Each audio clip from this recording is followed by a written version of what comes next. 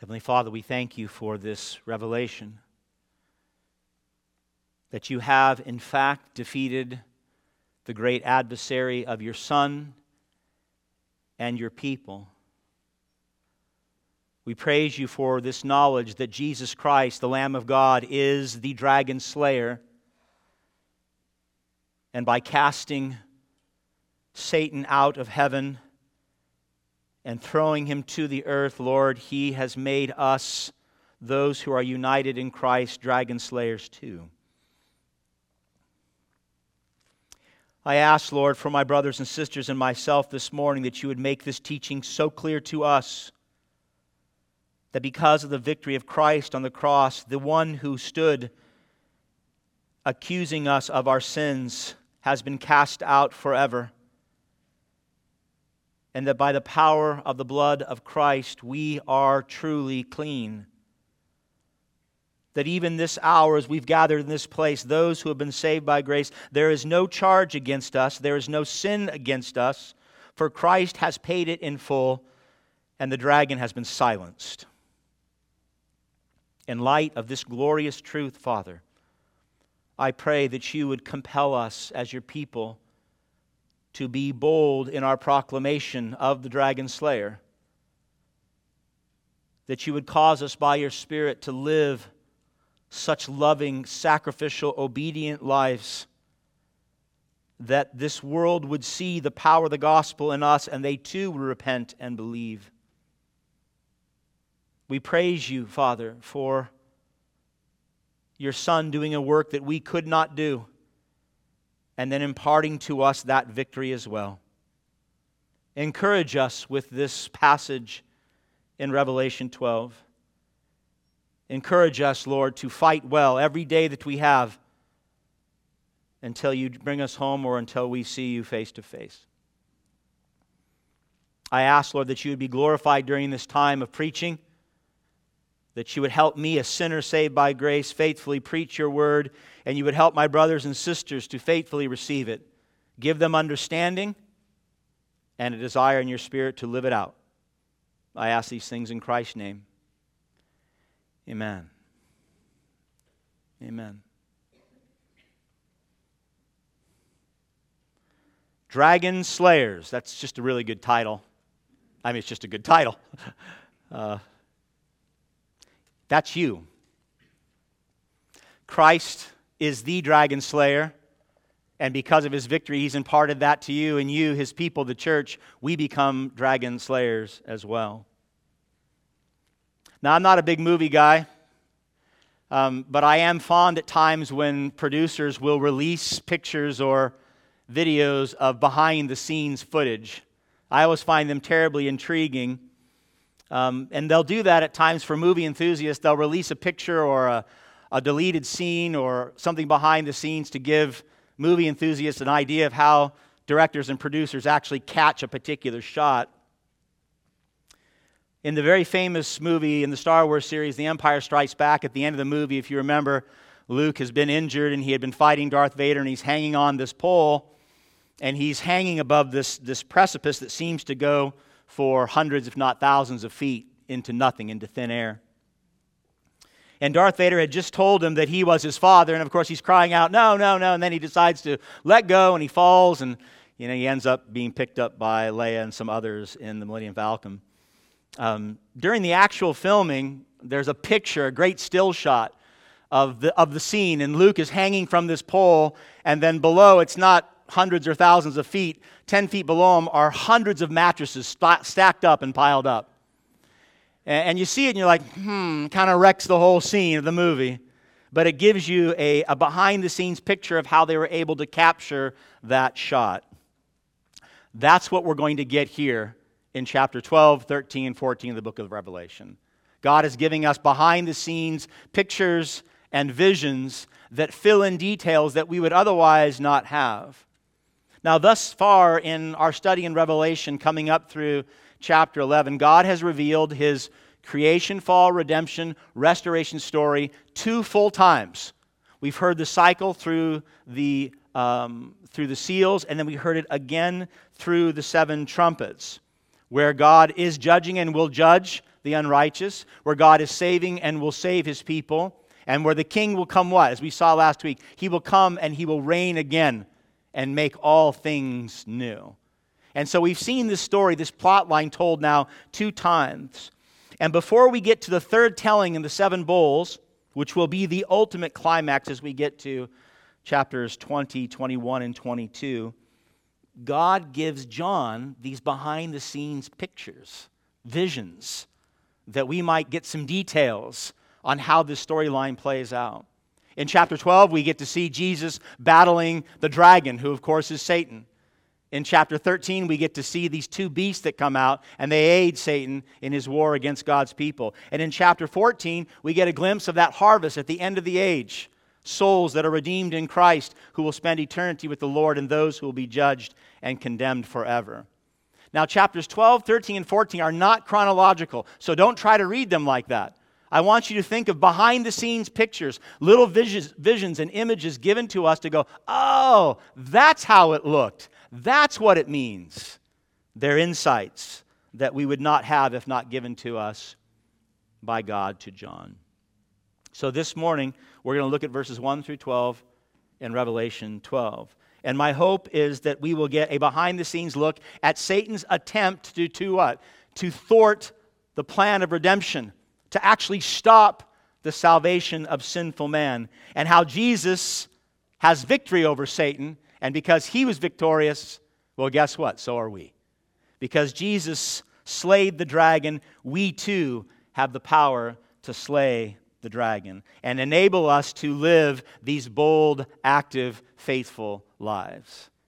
If it sounded a bit cryptic to you, then I hope to dismantle that a bit. It is a wonderfully encouraging passage. So let's take a behind-the-scenes look at Satan's fall and Jesus' victory by looking at 3 things. Number 1, Satan's failed assassination attempt. Number 2, Satan's failed coup. And number 3, Jesus' victory for the church. Satan's failed assassination attempt, Satan's failed coup, and Jesus' victory for the church. The theme of the sermon is this: Christ silenced Satan so that you could live an exonerated life. Jesus Christ silenced the accuser so that you can live an exonerated life right now and forever and ever. All right, are you with me? I'm not just a little excited to preach this, if you can't tell. So I'm going to try to turn the steam down a little bit so I don't overwhelm you. Okay. Number 1, Satan's failed assassination. So the 7th trumpet sounds. The 7th, that cycle of creation, fall, redemption, restoration has ended. And now there's a great sign in the heavens that John sees. Look at verse 1, Revelation 12, verse 1.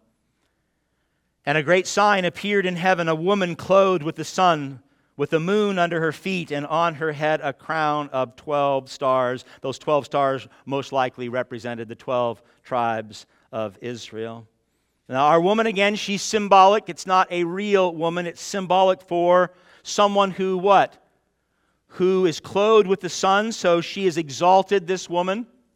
And she has authority to rule. She has the moon under her feet, and she has a crown of 12 stars on her head. And although this is contested by some, I do believe that it is relatively clear that this woman is speaking of God's people. God's people in the Old Testament prior to the coming of Christ, and then God's people in the New Testament after the coming of Christ, but one people of God. The Old Testament and the New Testament identify God's people frequently as what? As His bride. As His beautiful, glorious bride. And it also identifies God's people in the Old and New Testament as His priests and kings, those placed upon the earth to rule with authority.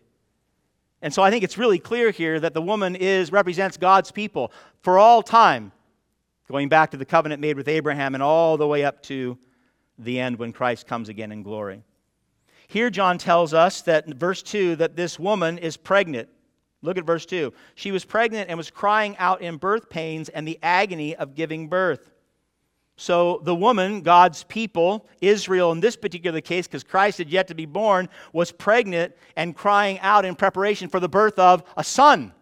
You say, well, I know who that is. I mean, I don't even have to do a deep dive in this chapter in Revelation. That's Christ. That's God's Son. That's the long-awaited Messiah that the people of Israel waited. The Savior who would come and what? Reestablish their reign as God's people. Bring salvation to them through this new king, through the promised king that would come through Abraham and through David. And that's the Son that is born here, the one that John is seeing. And then as soon as this vision, he has this of the woman, another one comes rushing in. Look at verse 3. And another sign appeared in heaven. So right next to the vision of the woman about to give birth, behold, a great red dragon with 7 heads and 10 horns, and on his head 7 diadems. And of course, the dragon, and this is not disputed, the dragon is Satan. The great red dragon is Satan. This is the fire-breathing monster who has power and authority. He has horns and diadems. Remember, horns and diadems, that represents power and authority to rule.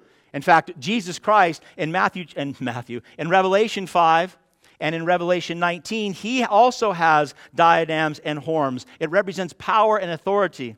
Of course, his was divine, is divine, but not Satan's. It's not infinite power, but it is significant and it is deadly power.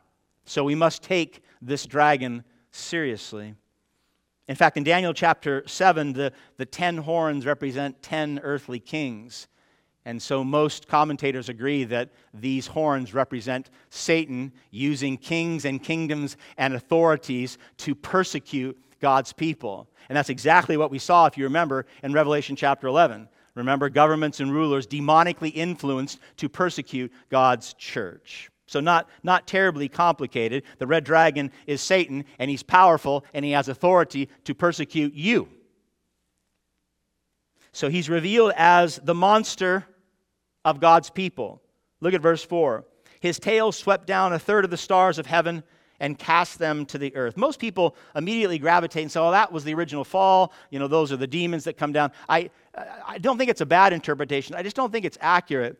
Daniel chapter 8, verse 10, Daniel is speaking to these kings who will persecute God's people. And in Daniel 8, verse 10, he's specifically talking about the persecution of Antiochus IV. And King Antiochus IV, he was the ruler of the Seleucid Empire from 175 BC to 164 BC. And he persecuted the Jews horribly during that time. So the image here is, again, the dragon and his tail using earthly kingdoms. In the context of John's writing, that was Domitian. Remember, it was Emperor Domitian who was persecuting the 7 churches in Asia Minor and the churches throughout the empire. And so this dragon is using earthly authority to not only persecute the church, and has been for how long? For 2,000 years. He continues to do that. We talked about that a couple weeks with some notable countries in the world today. But I want you to notice something else the dragon tried to do. He tried to assassinate the Christ child. Did you see that? Look at the latter part of verse 4. And the dragon stood before the woman, that's God's people, that's Israel, stood before the woman who was about to give birth to the Son of God, to Jesus Christ, so that when she bore her child, he might what? Devour it. So the dragon had planned an assassination of God's Son, of the Savior, of the Christ. Now we know, you probably know this from your multiple Christmas services, we know from Matthew chapter 2 that the dragon worked powerfully through King Herod, did he not? I mean, that was the means by which he was going to go after this Christ child. In Matthew chapter 2, verse 8, if you remember, the Magi had come and they were talking to King Herod, and Herod said to the Magi deceitfully, he said, go and search diligently for the child. The same child discussed here in Revelation 12. Go search for the child, and when you have found him, bring me word that I too may what? Come and worship him. Now, we know the story. He's a liar. Right? And that makes sense because his father, Satan, who's using him, is a liar too. In verse 13 of Matthew 2, an angel of the Lord appeared to Joseph, Mary's husband, in a dream and said this, rise, take the child and his mother and flee to Egypt and remain there until I tell you, for Herod is about to search for the child to destroy him. And he did. Verse 16, Matthew 2, then Herod, when he saw that he had been tricked by the wise men, became furious And he sent and he killed all the male children in Bethlehem and in all that region who were 2 years old or under, according to the time that he had ascertained from the wise men. And so the dragon used Herod in an attempt to kill the Christ child. But we know how the story plays out. The dragon failed. He was unsuccessful in killing the Christ. And that makes sense. That's exactly what God said was going to happen in Genesis chapter 3. I mean, you talk about a very early prophecy by God himself. God said what? In Genesis chapter 3, after Adam and Eve had sinned against God and eaten the forbidden fruit, God lays out these curses, one on Adam, one on Eve, and then one on Satan. Listen to what he says to Satan. Genesis 3:15, I will put enmity between you and who? And the woman, God's people. You see the great ties here? Revelation 12 and Genesis 3 linked together. I will put enmity between you and the woman, God's people, and between your offspring and her offspring, between the saved and the unsaved.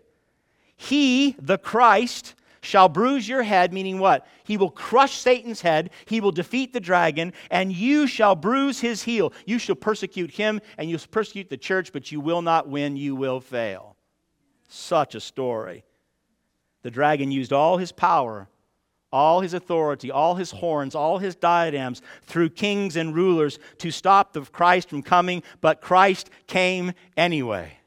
Look at verse 5. She, the woman, gave birth to a male child, that's Christ, who is to rule all the nations with a rod of iron. That's what we saw last week. But her child was caught up to God and to his throne. And so it's really interesting here. John bypasses the entire life, suffering, death, and resurrection of Jesus. But he doesn't need to. He needs to say, listen, this child that the dragon tried to kill is now seated upon the throne. He's at the right hand of God. He has won, and now he rules. And this is what John wants us to see, this behind-the-scenes picture for us. This one who would rule the nations, who would receive it as an inheritance. The one who would fulfill the promise made to Abraham. You see, the dragon with his power wanted to kill the Christ child because he knew. He knew if the Son of God ascended to the throne, that his rule on earth would have to end. He knew that if Christ was successful, that if he was allowed to be born, if he could live a sinless life, and if he died a sinner's death, and he rose from the dead and ascended into heaven, then Satan's time was up. The dragon knew that. And so he did everything he could to kill Christ before he came in, but he failed. He failed, and Christ now rules, and therefore his time is limited. So John's behind-the-scenes shot is clear. The dragon fails. Latter part of verse 5, her child Jesus was caught up to God and to his throne, fulfilling the ministry of the cross and winning victory over Satan, sin, and death. And the result of that, my beloved, is that Satan now, he has some power, but he's already been defeated. It's only a matter of time before, as we'll see at the end of Revelation, when God comes and he takes Satan and his demons and he does what? He throws them into the lake of fire. Throws them in the lake of fire. He's already won. Look at verse 6. And the woman, that's God's people after the birth of Christ. Now this is interesting. Same woman, Old Testament, same woman, New Testament. Israel and the church, same group of people. I know in the book of Revelation, some people like to make a clear distinction between the two. That distinction is dissolved right here in chapter 12. So the same woman now, post the birth of Christ, fled into the wilderness. That woman, of course, now is the church. That's us. Fled into the wilderness where she has a place prepared by God in which she is to be nourished for 1,260 days. And you say, oh, that's right. That's the time between Jesus' ascension and his coming again in glory, right? That's that period of time. That's right now.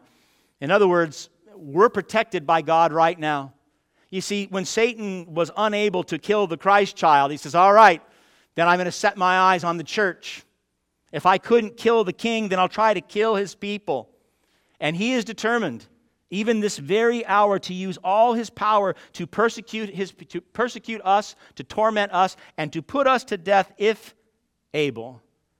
He couldn't kill the Christ, so he will make Christ people suffer. But the promise here by God is truly tender. Just like God protected and provided for his people Israel in the desert for 40 years, that same promise now rings true with the church. for the 1,260 days, that time period between Jesus' ascension and his coming again. God says, I will protect you, I will provide for you, I will nurture you, I will be your God, you will be my people. Such great reassurance, because this is a quite terrifying story. God promises. He doesn't promise that you won't be persecuted. He doesn't promise that you won't suffer. And he doesn't promise that you might not die at the hands of Satan. What he does promise is to keep you faithful to the end. That's the promise. He will protect and provide for your soul. You never ever, if you are in Christ, God promises you will never forsake Christ, no matter how much Satan or the dominions of darkness come against you. It is an answer, my beloved, to Jesus' priestly prayer, high priestly prayer in John 17. This is exactly what Jesus prayed to the Father, and the Father said, yes, I will do it. Listen with all your might. Jesus said, I am no longer in the world, but they are in the world, speaking of the disciples. And I am coming to you. Holy Father, keep them in your name. And then he says this, John 17:15. I do not ask that you take them out of the world, but that you keep them from who? From the evil one. Protect them from Satan. Don't let them forsake Christ. Don't let them leave the church because the dragon is upon them. Hold them fast. And the Father said what? I will. The Father said, I will keep them. He answered the Son's prayer. So Satan's failure to put the Christ child to death not only spelled the dragon's demise, but it spelled for us the guarantee of success. That the church will be victorious over Satan and darkness and sin because Christ has been victorious over Satan, darkness, and sin. But the question I had to ask as I was working through this is, how exactly is our victory secured? How is our victory secured? If Satan is still able to persecute and engage in war against us, God's people, and if you are like me, then you still struggle with sin and temptation, and you know that the temptation that he brings to you at times is really hard. How can we be sure, even in our saved states, that we will make it to the end, that God's going to hold us fast? How do we know that Satan's not going to trip us up? That when I take my last breath, it will be professing Christ and not denying him? How do we know that we're really going to win because Christ won? Point number 2, I pray you're still with me, Satan's failed coup. So John's attention, again, these are just fantastic visions, and I imagine he's a bit overwhelmed by them, but he gets another image in heaven. It's directed toward heaven, and he sees a battle. Look at verse 7. War in heaven. Now war arose in heaven, Michael and his angels fighting against the dragon, and the dragon and his angels fought back, but he was defeated, and there was no longer any place for them, Satan and the demons, in heaven. Now, as Christians, we believe that major events in human history are important, that they impact our lives. We are realists as Christians. But unlike our secular friends, we also believe that there is a spiritual realm. We believe that things are happening right now that we cannot see with our eyes or hear with our ears. Real creatures, real battles taking place that have a real impact on our day-to-day lives. So we believe in the reality of this realm, and we believe in the reality of the supernatural realm. And John is witnessing that. This is another behind-the-scenes look. John gazes up and he sees Michael, and he sees Michael's angels waging war against the dragon, Satan, and his demons, his fallen angels. And the text implies here that Satan is angry that he couldn't kill the Christ child. And so what is he going to do? He's going to wage war in heaven. He's going to go after the throne itself. He's going to go after Michael and after the other angels of God. Now Michael, if you don't know Michael, we were introduced to him back in Daniel chapter 10. We know him from Jude 3. He's the one, if you want to think of an angel who's like a commander-in-chief of God's other angels, it's Michael. He's a warrior. He battles with other angels on behalf of the glory of God. He is the commander-in-chief of God's angelic forces. And so John looks up and he sees Michael and his angels battling and defeating Satan and his demons. And the result of that defeat is what? Satan and the demons are cast down to the earth. You say, uh-oh. Yeah, that's an uh-oh. Look at verse 9. The great dragon was thrown down, the ancient serpent who was called the devil and Satan, the deceiver of the whole world.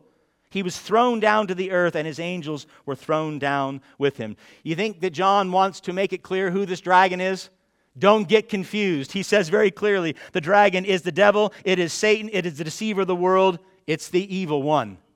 So there's no question who this dragon is. But what's fascinating is the result of the battle in heaven. As a result of this great battle between Michael and his angels and Satan and his demons, they are cast out, they are thrown down to the earth. You say, well, how did Michael and the angels get victory? It was because of the work of Christ on the cross.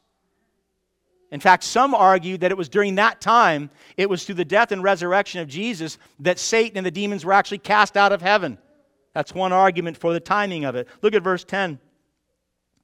And I heard a loud voice in heaven saying, now the salvation and the power and the kingdom of our God and the authority of his Christ have come.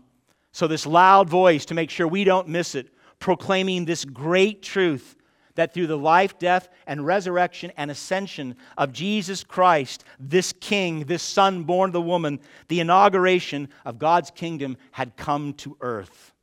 It had come. The salvation of sinners, the power of the gospel, the authority of Jesus Christ, now ruling as what? As King of kings and Lord of lords. It had come to earth. It had broken into this evil age. And as a result of that, Satan and his demons were cast out of heaven.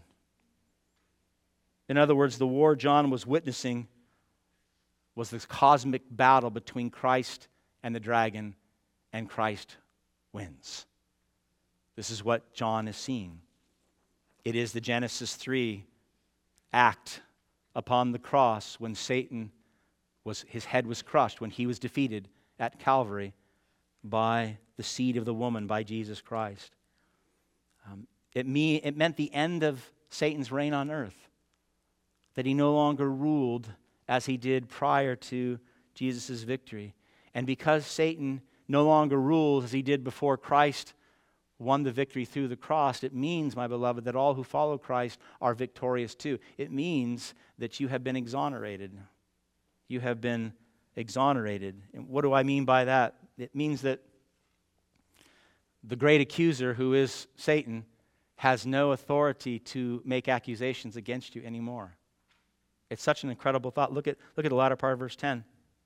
He's thrown down to the earth, for the accuser of our brothers, that's Satan, has been thrown down, who accuses them day and night before our God. So because Satan, the accuser of God's people, was thrown down to the earth, because he was cast out of heaven, he no longer has God's ear.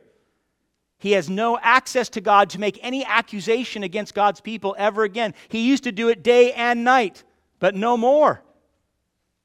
The time from Genesis chapter 3 to the cross was a time of Satan accusing God's people in the throne room of God. He has been cast out, and so he can make no more accusations. Oh, my beloved, if that doesn't cause your heart to rejoice, then you're not getting what I'm saying. There's no greater, I think, Old Testament example of Satan as the accuser than in the book of Job. If you know the story of the great patriarch Job, this is really early, like in the time of Abraham. He was considered by God to be one of the most holy men on earth. In fact, God said this of him in Job chapter 1, verse 8. I pray he could say it of us. There is none like him on earth, a blameless and upright man who fears God and turns away from evil. Well, Satan just happened to be in the throne room of God on that day, and he heard God say this. And he responds to God in Job chapter 1, verses 9 and 10. He says, does Job fear God for no reason? He's going to accuse him. Listen. Have you not put a hedge around him and his house and all that he has on every side? You have blessed the work of his hands, and his possessions have increased in the land. But stretch out your hand and touch all that he has, and he will curse you to your face. Here is the dragon standing in the throne room of God, making accusations against Job, one of the most righteous men on earth. Did you hear the accusation? Do you hear what he was accusing Job of? He said, yeah, he may act like he's blameless and he may live as though he fears you, but they're all self-centered reasons. It's not you that he loves. It's not you that he worships. He likes the things that you give. He's using you. In fact, Satan says, do this. Turn your hand against him, and I guarantee you he will curse you to your face. So God said, all right. And they went through the test. And you know what? Job won too. Job overcame the battle. Similarly, in the Old Testament, in the vision of Zechariah, of Joshua the high priest, Zechariah the prophet has this vision of Joshua the high priest about to enter the holiest of holies. And there is Satan right next to him, accusing him. Listen to this, Zechariah 3:1. The prophet said, I was shown Joshua the high priest standing before the angel of the Lord, and Satan standing at his right hand to accuse him. Satan was standing there saying, how can you let this priest into your holiest of holies? He's a sinner. He's defiled. You can't let him in. You're the holy God. This is Satan jabbering in God's ear. And Satan was right. Zechariah said in Zechariah 3:3, Joshua the high priest was standing before the angel clothed with what? Filthy garments, clothed in sin. In other words, Satan's accusation against Joshua the high priest was a correct accusation. He's saying he's a sinner. He can't come into your presence. You're a holy God. You see, before the death and resurrection of Jesus Christ, Satan had access to God's ear. He was able to stand before God and accuse God's people when? Day and night of their sins, of our unworthiness to be saved by the Christ, of our being allowed into the throne room of a holy God as friends or citizens or sons and daughters when we are sinners. But with the coming of Christ and the kingdom of God through his death and resurrection, Satan was cast out of heaven, locked out of the presence of God, and therefore no longer able to bring accusations, true or false, against us. For the past 2,000 years, my beloved, the accuser of our brothers and sisters in Christ has been silenced. No longer can he make an accusation against you if you're in Christ. Why? Because your sins have been paid for in full by Christ. No accusation can stand against you if you're in Christ. You have been forgiven. We are no longer guilty. We are no longer subject to punishment. We have been pardoned truly, and therefore all accusations fail. What an incredible thought, my beloved, that Satan, the great accuser, all his accusations against you in Christ fall on deaf ears before God. He can't accuse you. The sins do not hold you. They do not bind you. Christ paid for them permanently. And that means, my beloved, listen with all your might, all your sins, past sins, sins you're struggling with right now, those sins you will commit in the future, they have no accusatory power before the Lord. Zero accusatory power. When my boys were young, and I don't think this is unnatural, but it was not uncommon for them to get in a little scuffle, and one was going to make an accusation against the other. Right? They would bring an accusation of some wrongdoing, usually to my attention. They would always do it, or they would usually do it when it was advantageous for them to do so. But it was also not uncommon for the perpetrator of the crime to come to me first and confess that sin, and then be forgiven by me, their father, and set free. And once that happened, once the perpetrator was exonerated by me, the father, then they were free to go about their day. They no longer had to worry about their brother coming along and saying, oh, you know what he did? They were free from the accuser. They were free from the accusation because they were no longer in trouble because they had been forgiven by their father. It made for an awkward moment when the accuser, thinking he had something against his brother, would come after the fact and say, you know, Dad, you know what so-and-so did? I'd say, yes, I know. Your brother's already told me. He sought my forgiveness. I have forgiven him. His debt is clear. All the wind taken out of the sails of the accuser. No power, no authority, no shame.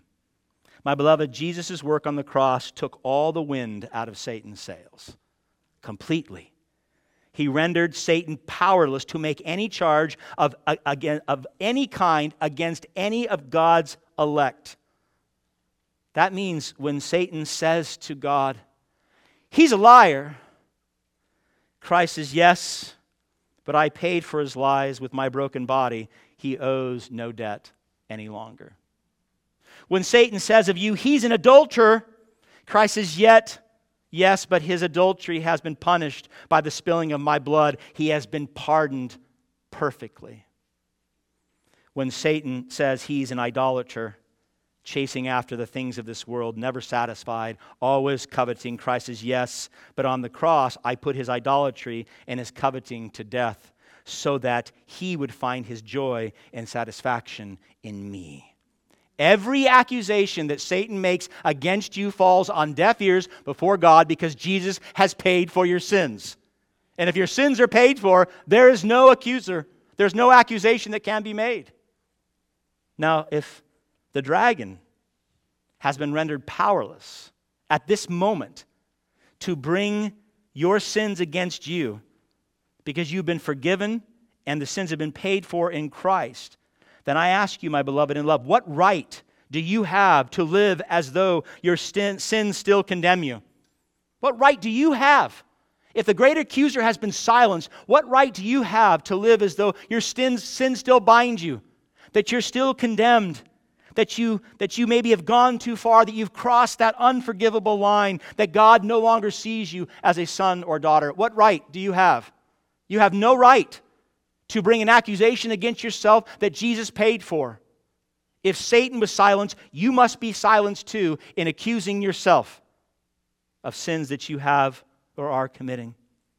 Either your sins are paid for. Listen, this is very binary. Either your sins are paid for in full or they are not. And if they're paid for in full, there's no accusation that stands against you. Not now and not for eternity. To be pardoned by God is to be pardoned in full. It means your crimes are forgiven, your punishment is commuted, and your standing has been restored. You're what now? In Christ. You're a citizen of the kingdom. You're a son or daughter of God. That's your place. Not the accused. Rendering any and all accusations against you by Satan, yourself, or others dead on arrival, my beloved. Dead on arrival. In Christ, no sin can be used against you before God because Christ was condemned for you. On the cross, he suffered and died in your place. So the accusations that could be made that were real, and the punishment that could be rendered, which was eternal damnation, they've been erased by Jesus. Erased. They don't exist anymore. He bore that. So all accusations, all sin, all guilt, all punishment, nullified, no longer applicable to you if you are in Christ because Christ paid for them in full on your behalf. He sets you free, as we had a chance to sing earlier. Not as one who stands accused. You know what that feels like, right? You know that when you're guilty of an accused allegation or crime, you walk around with guilt, and you walk around with fear, and you walk around waiting to be punished. That's not the Christian. That cannot be you because it's been paid for by Christ. You've been exonerated to live freely in Christ for his righteousness, for his kingdom. So you can know your sins cannot condemn you because Jesus paid for them in full. The accuser has been cast out of heaven.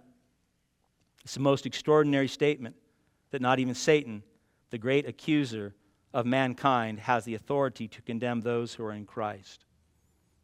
I have one more question and I will close.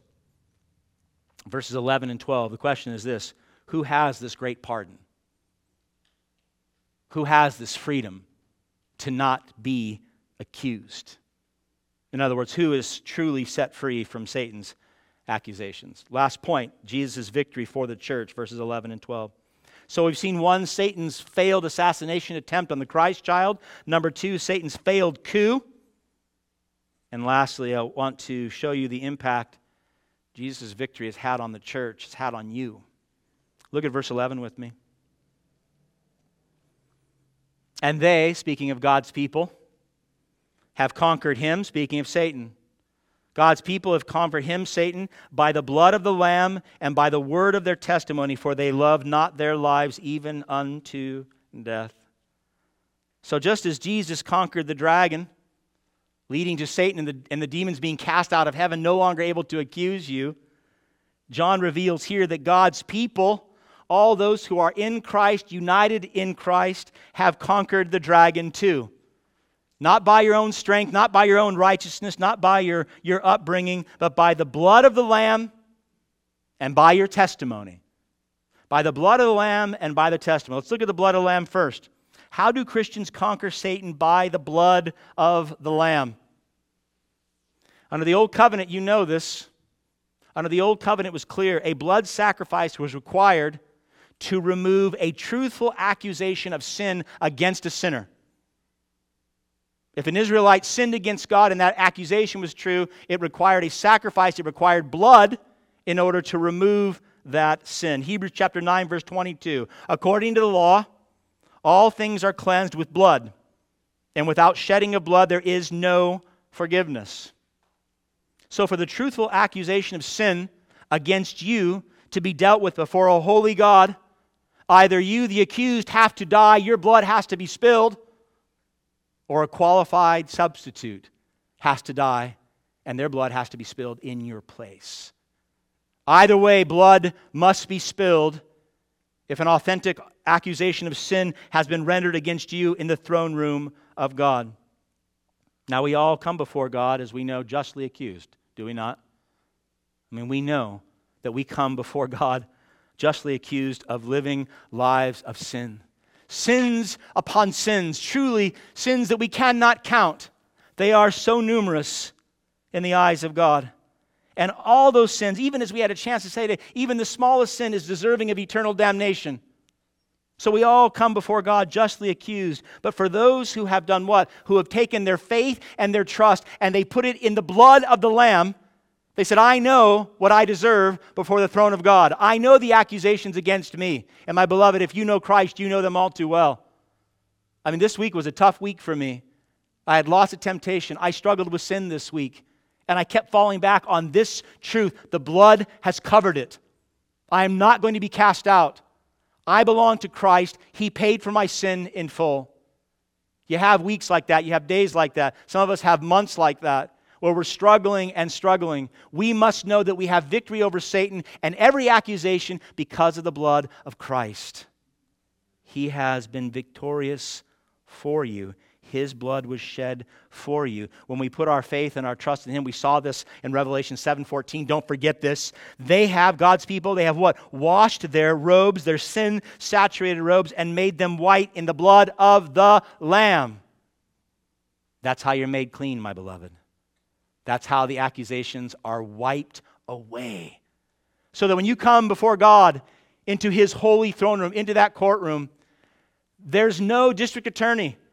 There's no accusation to be made. All charges have been cleared. Not because you're not guilty. Oh, you are dreadfully guilty. The district attorney turns and walks out of the courtroom because they know that Christ paid already for your penalty. Paid for it. And therefore accusations are dropped. You've been set free. Sinners saved by grace are absolved once and forever of all guilt because Jesus bore all our guilt. And this is an amazing thing, my beloved. Listen, where there is no guilt, there is no accusation. And where there is no accusation, there can be no judgment. And when there is no judgment, there is no punishment. That's you in Christ. No punishment. The Christian is able to conquer Satan, the accuser, because of the all-sufficient blood of Jesus Christ spilled on your behalf. Is it any wonder we sing to Him and we praise Him and we proclaim Him? Is it any wonder that such a Savior would do such an amazing thing for accused sinners like you and me? But John says something else here that really caught me by a surprise. Where not only the accusations are diminished, they're taken away because of the blood. But look at verse 11 again. And they, God's people, have conquered him, Satan, by the blood of the Lamb and by the word of their testimony, for they loved not their lives even unto death. You say, wait a minute. What does that mean? The word of testimony is the life lived free of accusation. Right? The blood of Christ cleanses us. We are set free from the accusation of all sin. And then the life that we live is that freedom from all guilt and judgment and punishment. It is the life of the believer poured out for the sake of Christ. You see, when the blood of the Lamb washes us white as snow, we will no longer want to live as the world lives. When you've been born again and you've been cleansed by the power of the blood of Jesus, you will no longer love your life. So what does that mean? You'll no longer love the life that you want apart from Christ. You won't live for money. You won't live for fame or success or the pleasures of this world. That won't drive you any longer. Rather, your life will be a living testimony to the transformative power of the gospel. You will live for Christ as a living testimony. You see, the heart captivated by Christ will declare Christ. If your heart is captured by Christ, you will proclaim Jesus. The heart captivated by the death and resurrection of Jesus Christ will also die to itself. It'll say, not me, Lord, but you. Not my will, but your will. Not my purpose, but your purpose. Not even my desire, Lord. I have all these plans, all these things I want to do, all these things I want to accomplish. I'm going to submit them to the cross and bring them before you, and you tell me what you want me to do. That's the testimony that John is talking about here in Revelation 12. A heart truly captured by Jesus Christ. In other words, our lives will become living testimonies of what? Our victory over Satan and our submission to Jesus. Our lives will become living testimonies that we have in fact conquered Satan, sin, and death because of the blood of Christ, and now we have submitted our lives to Christ. That will be your life. Not just something you say, not just something you do, but of who you are. Living as Christ lived, loving as Christ loved, serving and sacrificing as Christ served and sacrificed. It's this newness of life that declares to the world that in fact you have been born again. This is your living testimony. So I'm going to ask you, is that you? I mean, is that you, my beloved? Regardless of how long you have professed to know Jesus, does your life reflect that you've conquered Satan? Do you live as though you are free of all accusations of sin? Do you live like that? Not just sing it, but live like it. Does your profession of faith, your true trust in the blood of the Lamb, compel you to live like the Lamb? Your life, your testimony, your love, your service, your sacrifice in the midst of persecution because you have in fact been born again. Let's make it even simpler than that. Is God able to say of you what he said of Job? Can he say of you, there is none like him or her on earth, a blameless and upright man or woman who fears God and turns away from evil? Is that you? Is that you? That you are living an honoring life because your heart has been captured by God. I mean, you really changed. You're not religious. You're a disciple, a follower of Jesus Christ. Your desires are now God's desires. Your purposes are now his purposes, regardless of what that means. The consequences are costly. We know that. You proclaim Christ. You live as a Christian. You live in obedience to the law, at home, at work, in your neighborhood. And guess what? The dragon and the dominions of darkness will come against you, and they will persecute you, guaranteed. But is your heart so captured by Christ that it does not matter to you? It does not matter. Look at verse 12. Therefore rejoice, O heavens, and you who dwell in them. But woe to you, O earth and sea, for the devil has come down to you in great wrath because he knows that his time is short. So if in fact the dragon, Satan, and the demons were cast out of heaven when Christ was victorious on the cross, and for the past 2,000 years, the dragon's been here making a mess, or trying to make a mess of the church, trying to make a mess of your life. Heaven rejoiced, but not the earth. Woe to the earth, for the temper of the dragon was not reduced. He was unsuccessful in killing of the Christ child, and he was unsuccessful in his coup in heaven. Therefore what? With whatever time he has, and he knows it's limited, he's going to do everything he can to bring wrath and persecution and suffering and death, if possible, to God's people. He's angry. He's like that wounded animal that's bleeding out. He knows his days are numbered, but he will continue to thrash and bite and sting as long as he can. Pouring out, John says here, his great wrath upon the church, upon God's people. He's going to try to afflict, try to persecute, and try to put to death. Which means what? Your captured heart in Christ that proclaims the gospel and lives for Jesus will not be easy. That's why we're told to count the cost before we come to a saving grace. It's not going to be easy. It's not just the world that comes against you, and it's not just your flesh and the temptation of the flesh. It's Satan. It's the dragon and his demons that are coming against you, trying to get you to slip up, trying to get you to turn away from Jesus.